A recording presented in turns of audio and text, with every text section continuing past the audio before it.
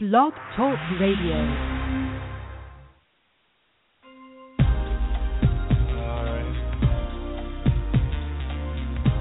Out to all lovers in the house. You know what I'm saying? We're going to express my feelings right about now on the way I like to do things. So, y'all, bring it in.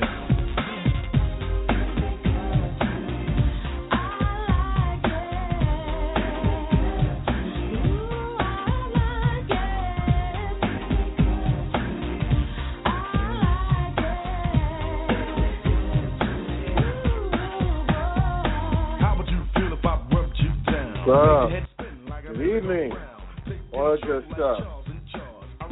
Scott Burke, creator of the Clown Time Sports blog, and this is a Clown Hour. Anyway, speaking of my sports blog, you should be able to find me on the web. Just type in your search window, www.theclowntimes.net. That's clown spelled with K, by the way. And you should be able to find me on Facebook. Just do a search for The Clown Times. Again, it's Clown spelled with K. You'll be able to find me there as well. I'm normally interacting with folks every day, being indignant, ignorant, and all that good stuff. Anyway, this is the first of a weekly installment, hopefully a weekly installment, after every NFL week and possibly throughout the NBA season called Who Rock, Who Suck. So basically what that means is we're going to break down who we think rock and we also think suck every NFL week. So join me for this momentous occasion. This just brother does not need any introduction. He's been on many of these podcasts. He's from the Yard/HBCU Sports. He's a big Redskins apologist as well. Here's Duane Nash. Duane, what's up, brother? I'm doing all right, Scott. How about yourself?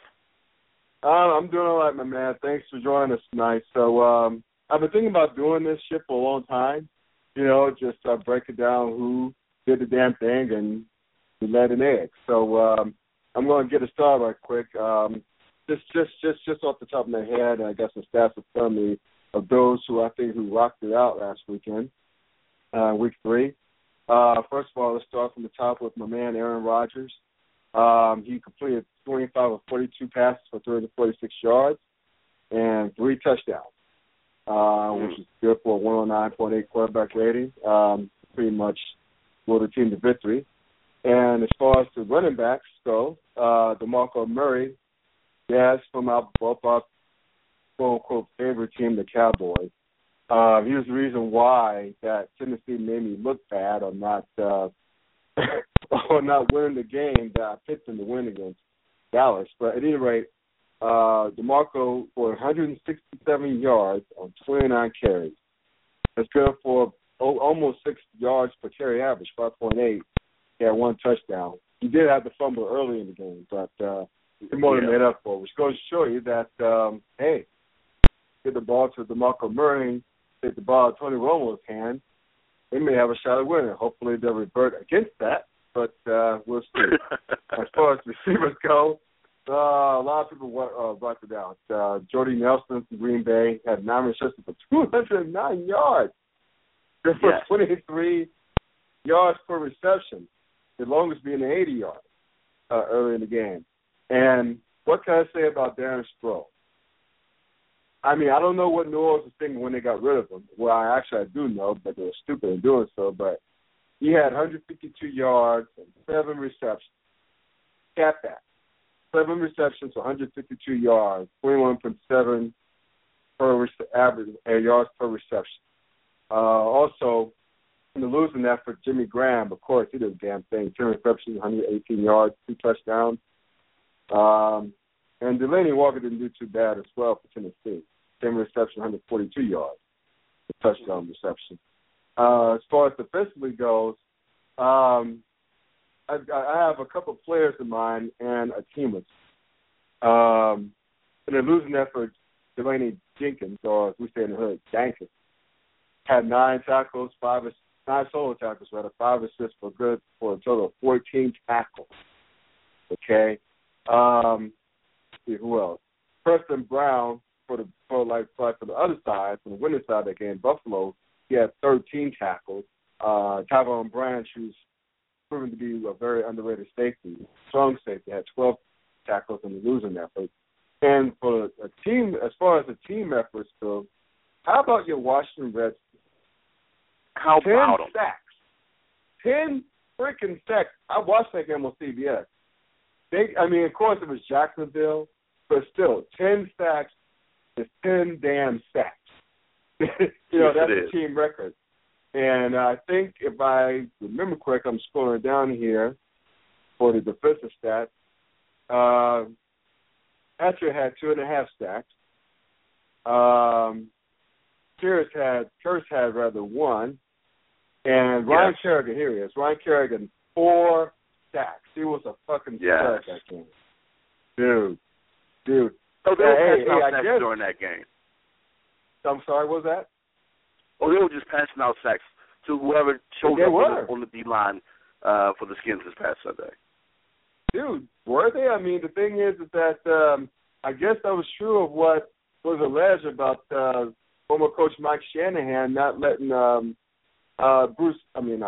Jim Haslett, let loose the range, just throw everything at the opposing offenses, including kitchen sink. So it's starting to seem that way, isn't it? Especially good all year. Yeah. It's starting to seem that way with the way that they've played the past couple of games, and they're actually the top ranked defense in the league right now. I really hate the fact that people like to throw out the whole factor of they only played. Hey, they're part of the 32. They got a shield on their jersey just like everybody else that's in the league. They're supposed to come out to play, regardless of. Sure, you can't throw that out there. I understand they're one of the worst league teams in the league, but they are in the league, and a lot of people actually picked against them, against the Skins winning that game on Sunday because of the output that they put out against Houston, Texas. And you had to please excuse this old school clock, which is right over my shoulder, chiming right now. Right, and that's the thing. And I'm going to throw in a couple more teams because it's my show and I want to do what the hell I want. Go all I want to hear. How about the Bills? This is a cumulative effort here. How about the Bills and the Panthers? 2 teams that I know I've shitted on, off season. They're 2-0, and they both look pretty damn good so far. Buffalo won on the road, as we all know, in Week 1, beating the Bears. A good Bears team, mind you, without any defense, but they're a good team, I think. And coming home to Miami, granted, it was a very emotional day. They honored the late Ralph Wilson. Jim Kelly, cancer-free Jim Kelly, was in the house, as well as Andre Reed, the new Hall of Famer. Joining the crop of Hall of Famers that the Bills have. What a great organization. Too bad they're falling on hard times. But anyway, but they look pretty damn good, shutting down who I think is a decent Miami team. And hopping over to the Panthers, I was one of many who thinks that the Panthers have a great shot of finishing DFL. They're fucking last this year, in the NFC South. Right now, the Saints in the solid draw, which I'll get to those cats later. I'll get to them momentarily. But at any rate, Panthers, and granted, they beat Tampa Bay and Tampa, but they won in Tampa. And they came home and shut down a potent Detroit offense. And, which is not boding well for my Steelers next Sunday night. But, the fact remains is that the Panthers are already 2-0. And, they're making people like yours truly and many others but pretty damn stupid right now. Granted, it's early as hell. 2 out of 6. You know what I'm saying? Exactly. But they look pretty damn good. And one more thing, I'm going to throw one more in there. Cincinnati Bengals. Defensively, they shut down Atlanta. And they look pretty damn good so far, too. They beat down the Ravens in Baltimore. Then they came home and spanked Atlanta. They look pretty damn good. I knew on paper Cincinnati was better than they were last year. was better than it was last year. But damn, damn. That's all I got to say about them so far. They look pretty damn good so far. Well, the things that I was a little concerned about with the Bengals were that they actually lost some important pieces.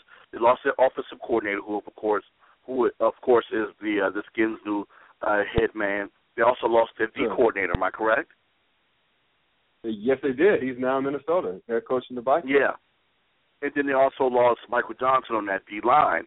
With those three pieces gone, I was a little concerned. I thought that they would still be a pretty good team offensively. I like Hugh Jackson. I thought he would come in and change the offense a little bit more, make it a little bit more of a run-oriented offense. But I was kind of concerned on the defensive side of the ball what they would do. And as of right now, like you said, it is only week 2, so I'm not too concerned yet. But those concerns are kind of reflected currently in their stats. Offensively they're 4th in the league, and defensively they're 25th. But they've been playing some extremely good ball, and they did hold down an Atlanta Falcons. I'm about to call them the Hawks. They did hold down the Falcons to 10 points. A team who actually scored 35 against the Saints, who I thought would have a great defense this year, who's not looking too hot defensively themselves. Yeah, exactly. And again, we'll get to those cats. I have plenty of things to say about the Saints so far, so I'm sure you did too. So speaking of which, let's get to who I think sucks. Okay, I have maybe a couple players here and there, but I have mostly teams in this. But anyway, let's go to the players. And this one guy, compared to what he did in week 1, albeit against lesser competition on the road, he disappointed me. Matt Castle. Matt Castle came up a decent game in week 1 against the Rams. He did well against the Rams defense, who I still think is hellified. Too bad I don't have an offense. But Matt Castle's final stat line against the Patriots: 19 of 36, 202 yards, 1 touchdown, and 4 interceptions. 4 interceptions. One which was almost returned to the house. Early in the first quarter, that set up the Patriots' first touchdown, and then went to hell from there. Granted, I understand that no Adrian Peterson was a huge factor, may have been a huge factor in that.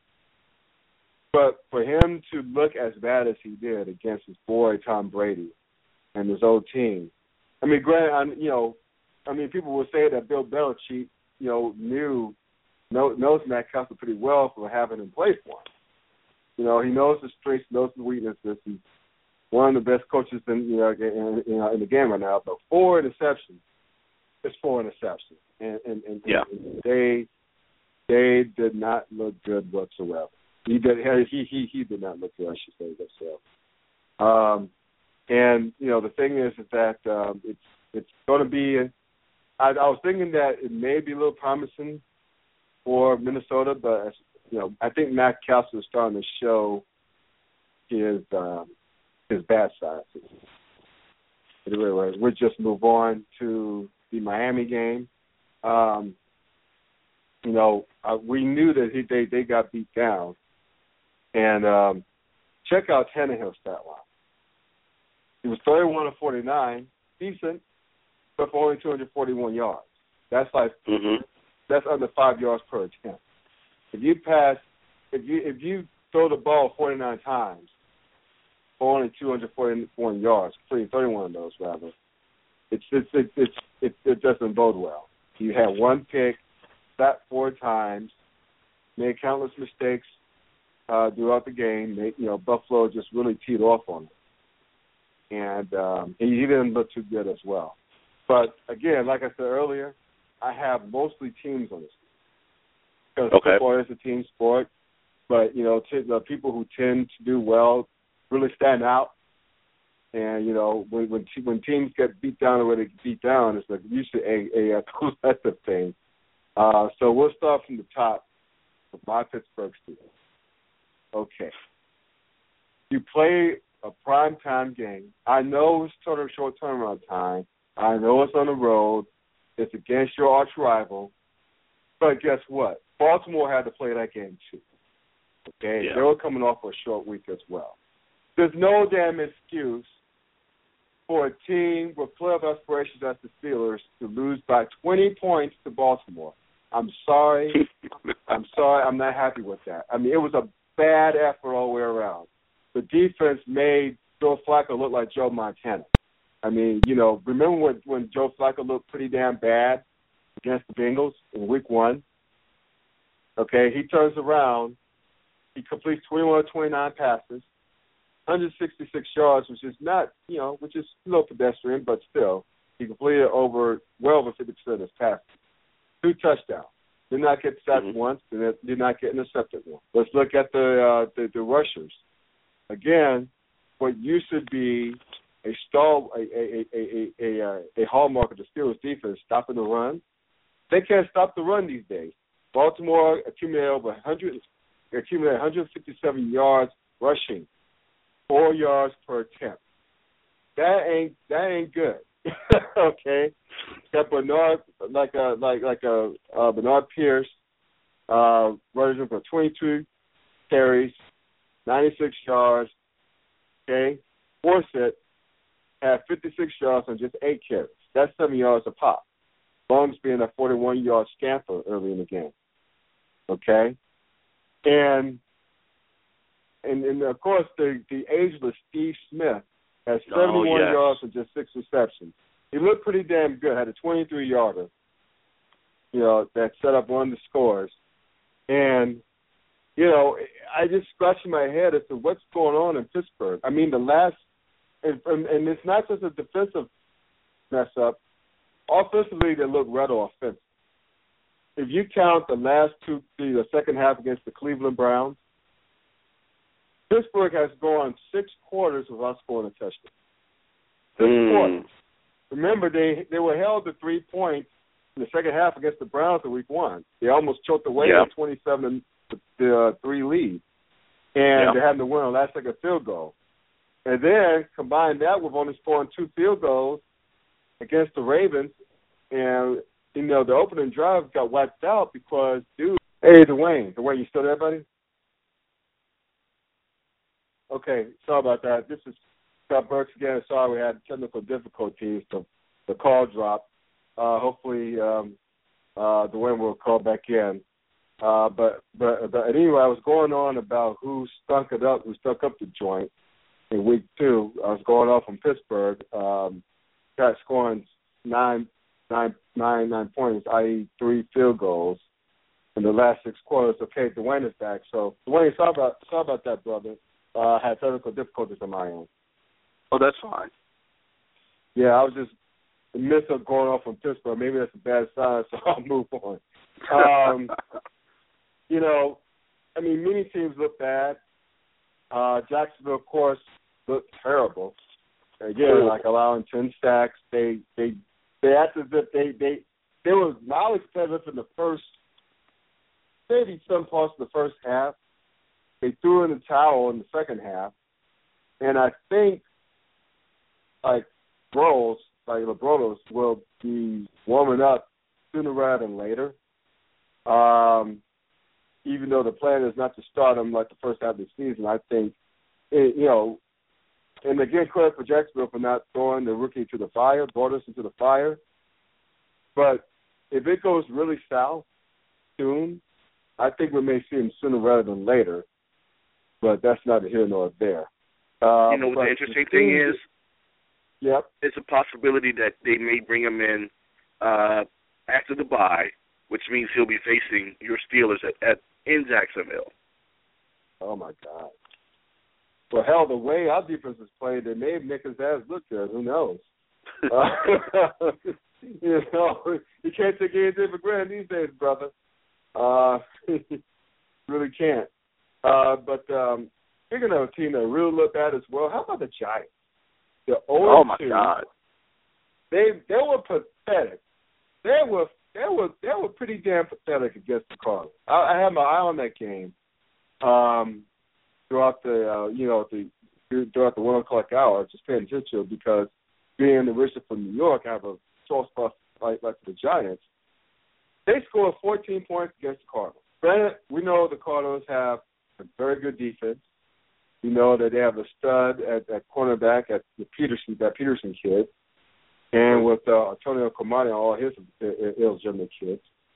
And, you know, the thing is that Eli Manning, sure, he had 2 touchdown passes. He also threw 2 picks, that twice. They fumbled the ball twice. Maybe the Giants fumbled the ball twice. It's going to it has the makings of a long season. It really does. I think it's going to be a long season in New York. They were penalized 9 times. Mm-hmm. They only had let's see. Well, they had 341 total yards, which is not bad compared to what they did in week 1. But 4 turnovers. They rushed for only 81 yards. They threw for 3 yards per carry, 3.0 even, because they had on 27 attempts. So that's the 27 times 3 is 81. And it's just the Giants look bad. They look bad. They look very, very, very bad. And it could get worse. The next 5 games, well, they have Houston this week coming. Then they go, right. And that's at Houston. And then they come to D.C. They have the Falcons at home. Then they go to Philly. Then they go to Dallas. And then they come back home to face Indianapolis. That's going to be a rough 5 games for them, home and away, right. If they can't seem to get any offense generated, which has been the problem, along with the fact that they just can't seem – they couldn't stop Matt Stafford in week 1, and they had issues with Drew Stanton in week 2. So you go from there to Ryan Fitzpatrick, who's been playing well, and that defense in Houston is extremely stout. Then they come to D.C., who I'm guessing Kirk Cousins will be at least 2.5 games in, or actually by that point in time, about a game and a half in to playing with this system with the first teamers in his comfort, in the comfortable confines of being in FedEx. Then they got the Falcons at home, and we saw exactly how explosive they can be. Then they go to Philly. We know how explosive they can be. Dallas, if they can continue to run the ball. Offensively, we see how explosive they can be. God, I'm being very, very repetitive. And then they have the Colts, and we know how, once again, explosive they can be. It's a possibility, oh, my God, that the Giants might not get a win until week 10 at Jacksonville. Because after the Colts, they have a bye. Then they go to Seattle. Then they come home to face the 49ers, and then they play the Cowboys at home. So it's a possibility they don't get a win until week 13 when they face Jacksonville on the road. See, that's the thing, man. I mean, it doesn't look – I hate to keep saying this. It doesn't look good for the Giants in 2014. No, it doesn't. Which is sad because, again, I have a soft spot for the Giants. I like Eli Manning. I like and respect the hell out of Tom Coughlin, the head coach. But I'm scared for Tom Coughlin, rather. And, you know, I think this may be the beginning of the end. I think it's I think it is too. Shut. Yeah. I think the window slamming shut from right before our very eyes. And it's sad. It's very sad because they're a proud franchise. They've won 2 Super Bowls in the past few years, and against the hated Patriots, thank the Lord. It's too bad. It's too bad. They once showed themselves. And speaking of too bad, the Saints are 0-2. The same Saints that picked to win the South going away. The same Saints that picked to challenge the Seahawks for home field in the NFC. They're 0-2. They lost, and they lost the 2 games in the most agonizing ways possible. They blew a lead in Atlanta. They're both road games, by the way. They blew a lead in Atlanta twice. I think it was Colston or the one of the receivers fumbled the ball, and that was Colston. The Falcons. Falcons. Okay, it was Colston. Yeah. to set up the running field goal for the Falcons, which drove Saints fans crazy. I mean, it's one thing to lose, nothing to lose to the Falcons. Then Cleveland. Cleveland is looking a lot better than what I expected them to. I don't know if you had a chance to watch that game or not, but that final drive to lead for that field goal, which helped them win the game. Brian Hoyer is doing exactly what he's being asked to do, which is manage the offense and not outside of Jordan Cameron coming into the season. You didn't expect this offense to have pretty much, especially with Josh Gordon being suspended for 10 games. But the two guys who I'm actually pleasantly surprised by are the two FCS guys, Terrence West from Townsend and Isaiah Caldwell from Alabama State. These guys in the backfield have been playing above and beyond what I guess anyone would have expected them to play. I didn't even think Caldwell was going to make the squad. I was rooting for him to do so. And matter of fact, he didn't play the first 3 preseason games. But that final preseason game where he played against the Bears, it looked like every carry, it seemed like it was going to be his last, and it probably was. And he made the best effort out of it. He gained well over 100 yards on 13 carries in that final preseason game. And he had a huge game week 1 against the Steelers with the 2 touchdowns, even though they lost. Yes. And he put up decent numbers against the Saints this past week. So I am actually pleasantly surprised, not only by the 2 backs, but by the Browns as well. Yeah, and that's the thing. I said on my preview, on my blog, I like them over the Ravens. That's another conversation for another time this coming week, because they're playing well. I mean, they're not going to be an easy out, but this is the Saints we're talking about. This is Drew Brees. This is Sean Payton, head coach, mad scientist. This is supposedly an improved defense, led by Rob Ryan. And you saw Sean Payton giving Rob Ryan the riot act, right? Yeah. just chewing his ass out and spit him out back and forth. I mean, I was hoping. I was wondering that Buddy Ryan was somewhere watching the game saying, "Kick his ass, Rob, kick his ass." But the thing is that they don't look good. They haven't looked good so far. Granted, again, those were 2 road games in very hostile environments. One which was against an arch rival in the Falcons. Yes. Okay? And there's only 2 of 16. But 0-2 was 0-2. And if you have high expectations like the Saints do, that's not cutting it. And they got to write this shit fast. Well, they got to write it fast. Go ahead. You know the stat of the last 60 teams to start 0-2, only 1 has made the playoffs. And I'm guessing you know who that one team is. Yeah, I think I do. I think I do. Let me see. Was San Diego? Well, San Diego started years ago, like in the 90s. Yeah. And then they're making the playoffs and winning their division. Yeah, but that's not who I was looking for. That's not who you're looking for? That's not who I was looking for. So, well, I tried. The last team to do it was the Giants back in, what was that, 2007? No, that wasn't 2007. That was 2011. Was that when they won the first Super Bowl? Was that when they won their... Yeah, that was when they beat the Patriots in the Super Bowl, right? Yeah. Was that same year? Uh-huh. Yeah, I thought so. Yes. Okay. Yeah, there you go. Mm-hmm. Right. Yeah, they went to the playoffs 9-7 that year, I think. They had to go on the road. Yeah. Got the playoffs. That's right. Damn it, Scott. So they were the last team to do so. So as a matter of fact, to make it even more interesting, we're already talking about the Saints being 0-2.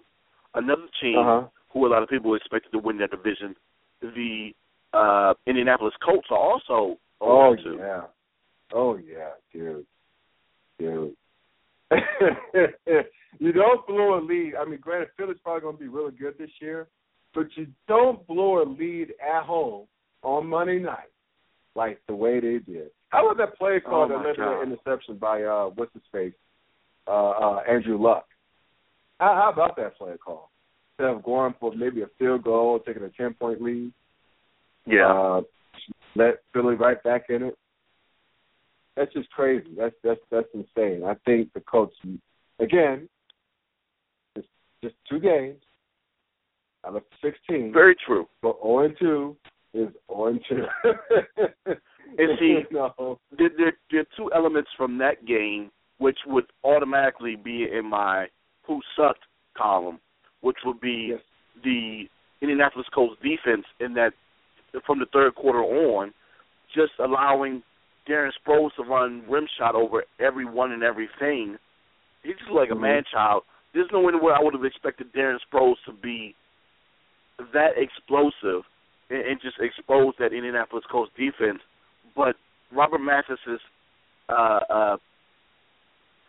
with Robert Mathis not being there, that entire defense is being completely exposed. Matter of fact, it was just not just Mathis, but Mathis and Freeman, the linebacker, who also didn't play on Monday night. With those 2 guys gone, that entire defense was exposed, even though they played extremely well, especially against the run, for about 2.5 quarters. Another guy who not another guy, but another person. Well, no, because he is a guy. I was thinking, I named the defense first as being in the who sucked. But another person, the person who sucked from that game was Pep Hamilton. The play calling, especially in that final drive, the Colts who, over the past year plus, haven't run the ball extremely well, even though they ran okay against Philly. Final drive, were they down in that final drive, or was it still a tie game? It was a tie game still. Yeah, right. The final drive, you don't run the ball well, and you have Andrew Luck, who has, 10 game-winning drives? Leave the ball in his hands. Let him do what he do. But, no, you handed the ball off 3 consecutive times for a 3-and-out, only to punt the ball off and have the Eagles drive on you and win with a game-winning field goal. Yeah. There you go. There you freaking go. So sometimes, just as always walks of life, and no matter what level in sports, sometimes the coach can cost you a win too. So that's the way that is. Speaking of, sorry to cut you off, but speaking of coaches that cost you a win, another coach that needs to go into the who suck category, another assistant, Marty Morningweg, calling the time out. The kids, now mind you, the touchdown would have been a touchdown to tie the game for the Jets. But with that momentum, I think they could have gone into overtime and probably beaten the Packers. But, oh, my God, I was watching the game with my sister, and we're sitting there trying to figure out who it was that called the timeout because, of course, Rex didn't call it. And she's like, Jesus called it.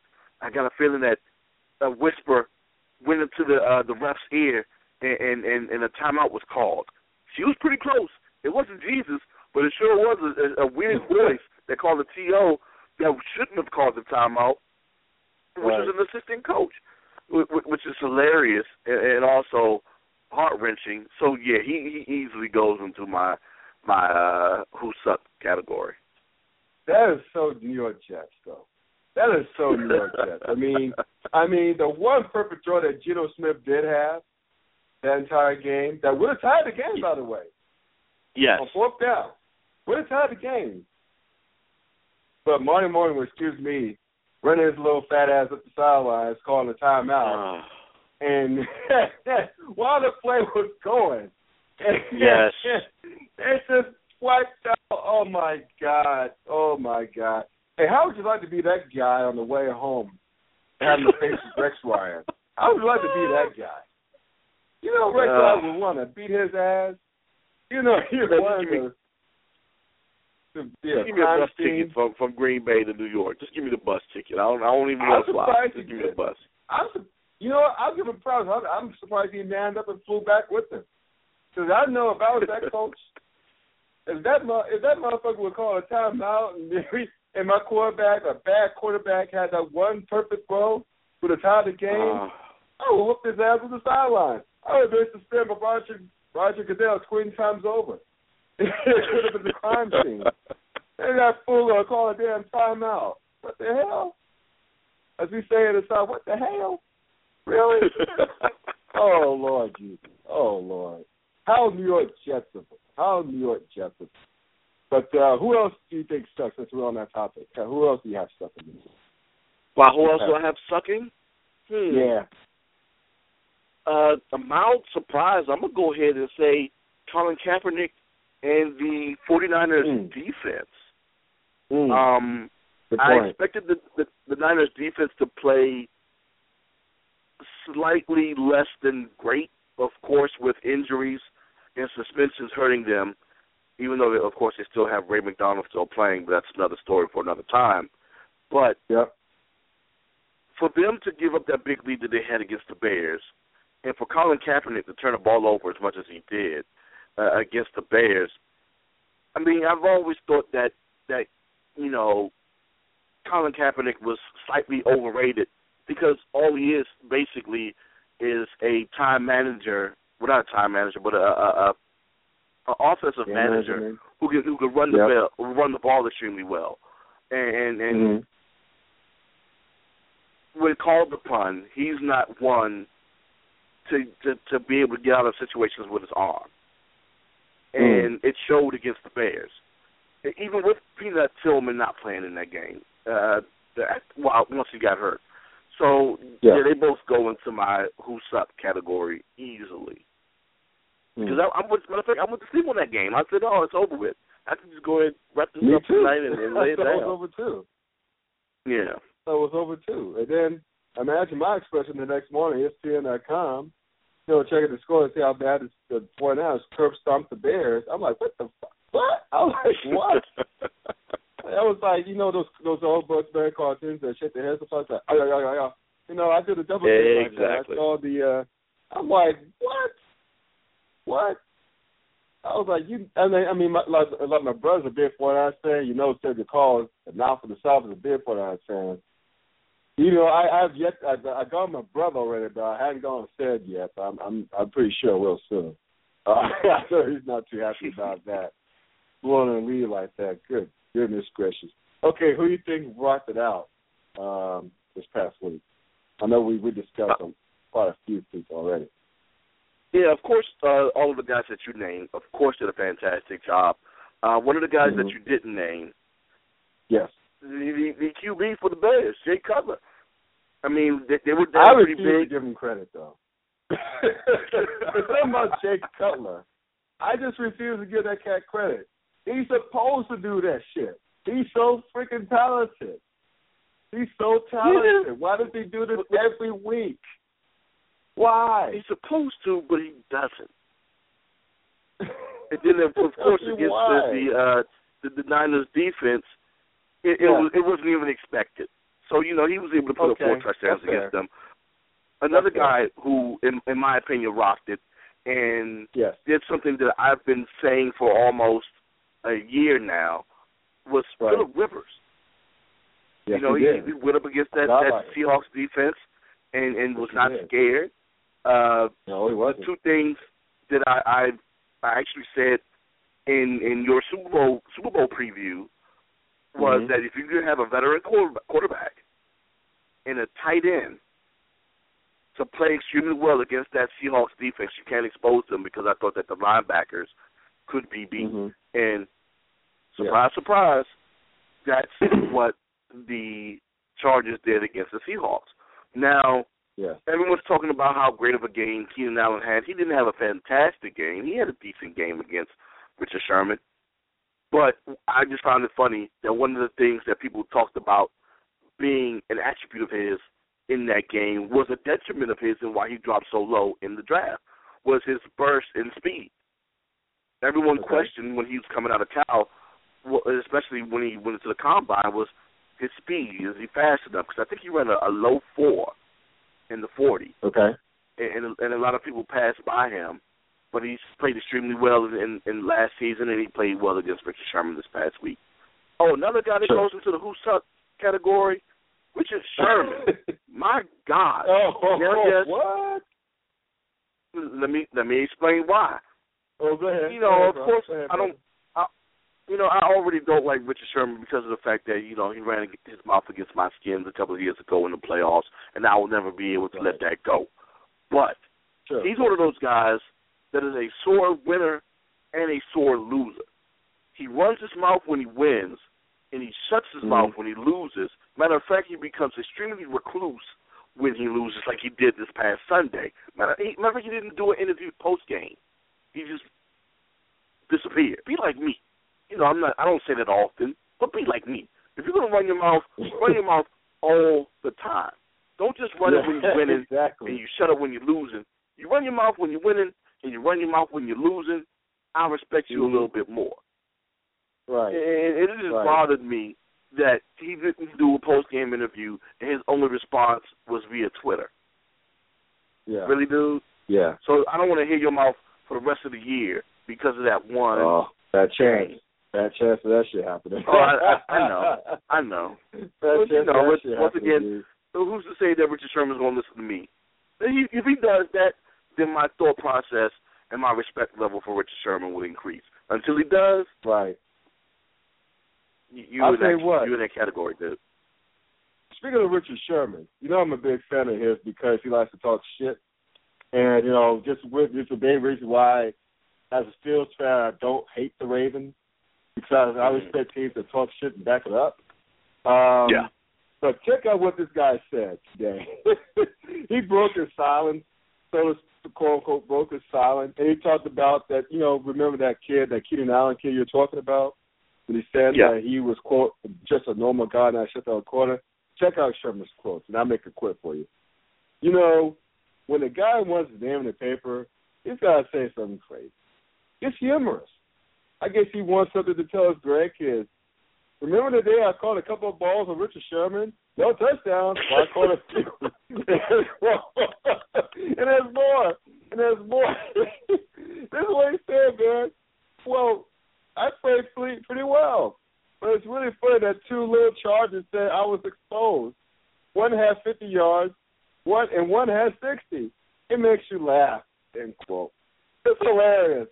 Yeah, it is. It keeps on giving. He's hilarious. Yeah, it is. It's about Keenan Allen and Eddie Royal. I would have found it funnier had he said it on Sunday. If he would have said it on Sunday, I'm like, all right, I got you, dude. But you were quiet on Sunday, and then it takes you, till Tuesday, come up with that? Right. Yeah, man, whatever. Yeah. Dude. All right, man. All right, but that's the only beef with him. Right? He's right. But he should have said that shit after the game. Yeah. That would have been hilarious. They would have walk away with the win. Oh, yeah. That would have been epic. So that would have been epic. Another guy, sticking to the same game, who rocked it, old man Antonio Gates. I thought he was done for his career. 3 touchdown receptions. He come 3 touchdown receptions. 3. Who knew? That was awesome. Who knew? Who knew? Yeah. Who knew? I mean, Antonio Gates still got it, bro. The brother still has it. How old is he? 1,000? I mean, he was born in the NFL, wasn't he? How you boy kid on Coming to America? Oh, Antonio Gates, he 127 years old. Oh, man, you ain't never met no Antonio Gates. Like, you're damn right. Ain't Antonio Gates 127 years old. But anyway, yeah, he had 7 receptions, 96 yards, 3 touchdowns. Just schooling cats in the red zone. Schooling cats. And to your point, he's a tight end. He's a versatile tight end. I mean, Cam Chess had a hard time covering it. And the linebackers had a harder time covering it. And because Antonio Gates, he's too big for a safety, but he's too quick for a linebacker. He's one of those matchup nightmares. Let me just click on this player card right there. Let's see how old this cat is. You know what's stressed up? I call him old. He's only 34 years old. He's younger than me. Exactly. So, it's real interesting, especially when it comes to sports, when we start questioning someone's age and how, quote-unquote, old they are, when, of course, they are younger than us. But that's another story for another time. But, it's fun and nice to do. Yeah, they're old. They're football old. But he's old. Well, he's football old, and he's cagey. He's wily. Yeah, and that's one of the things I think that he was. It was something that was an attribute of his for him to compete well against that defense. I just want to see whether or not Julius Thomas learned something from that footage when they go up into Seattle for next week. He has to, otherwise he's going to be labeled soft for the rest of his career. But I'll say this one last thing about Phillip Rivers, and you touched on it earlier. He was not afraid to go after Richard Sherman. He was not afraid. He was not afraid to go after the Legion of Boom. He went at him. I mean, say what you want about Phillip Rivers being boorish, him being cocky, overly cocky. If you're Jay Cutler, but dude is not afraid, and that's one quarterback you really want on your squad. A dude who's not afraid to go after the best, and he did that. Granted, according to Richard Sherman, once again, no touchdowns, but they piled up yardage on him, and that's all that matters. So there you go. Hey, appreciate it, Duane. Sorry, I appreciate you doing this on short notice. Sorry about the technical difficulties early on. Oh, no problem at all. Thank you for having me, and thanks for allowing me to be the first.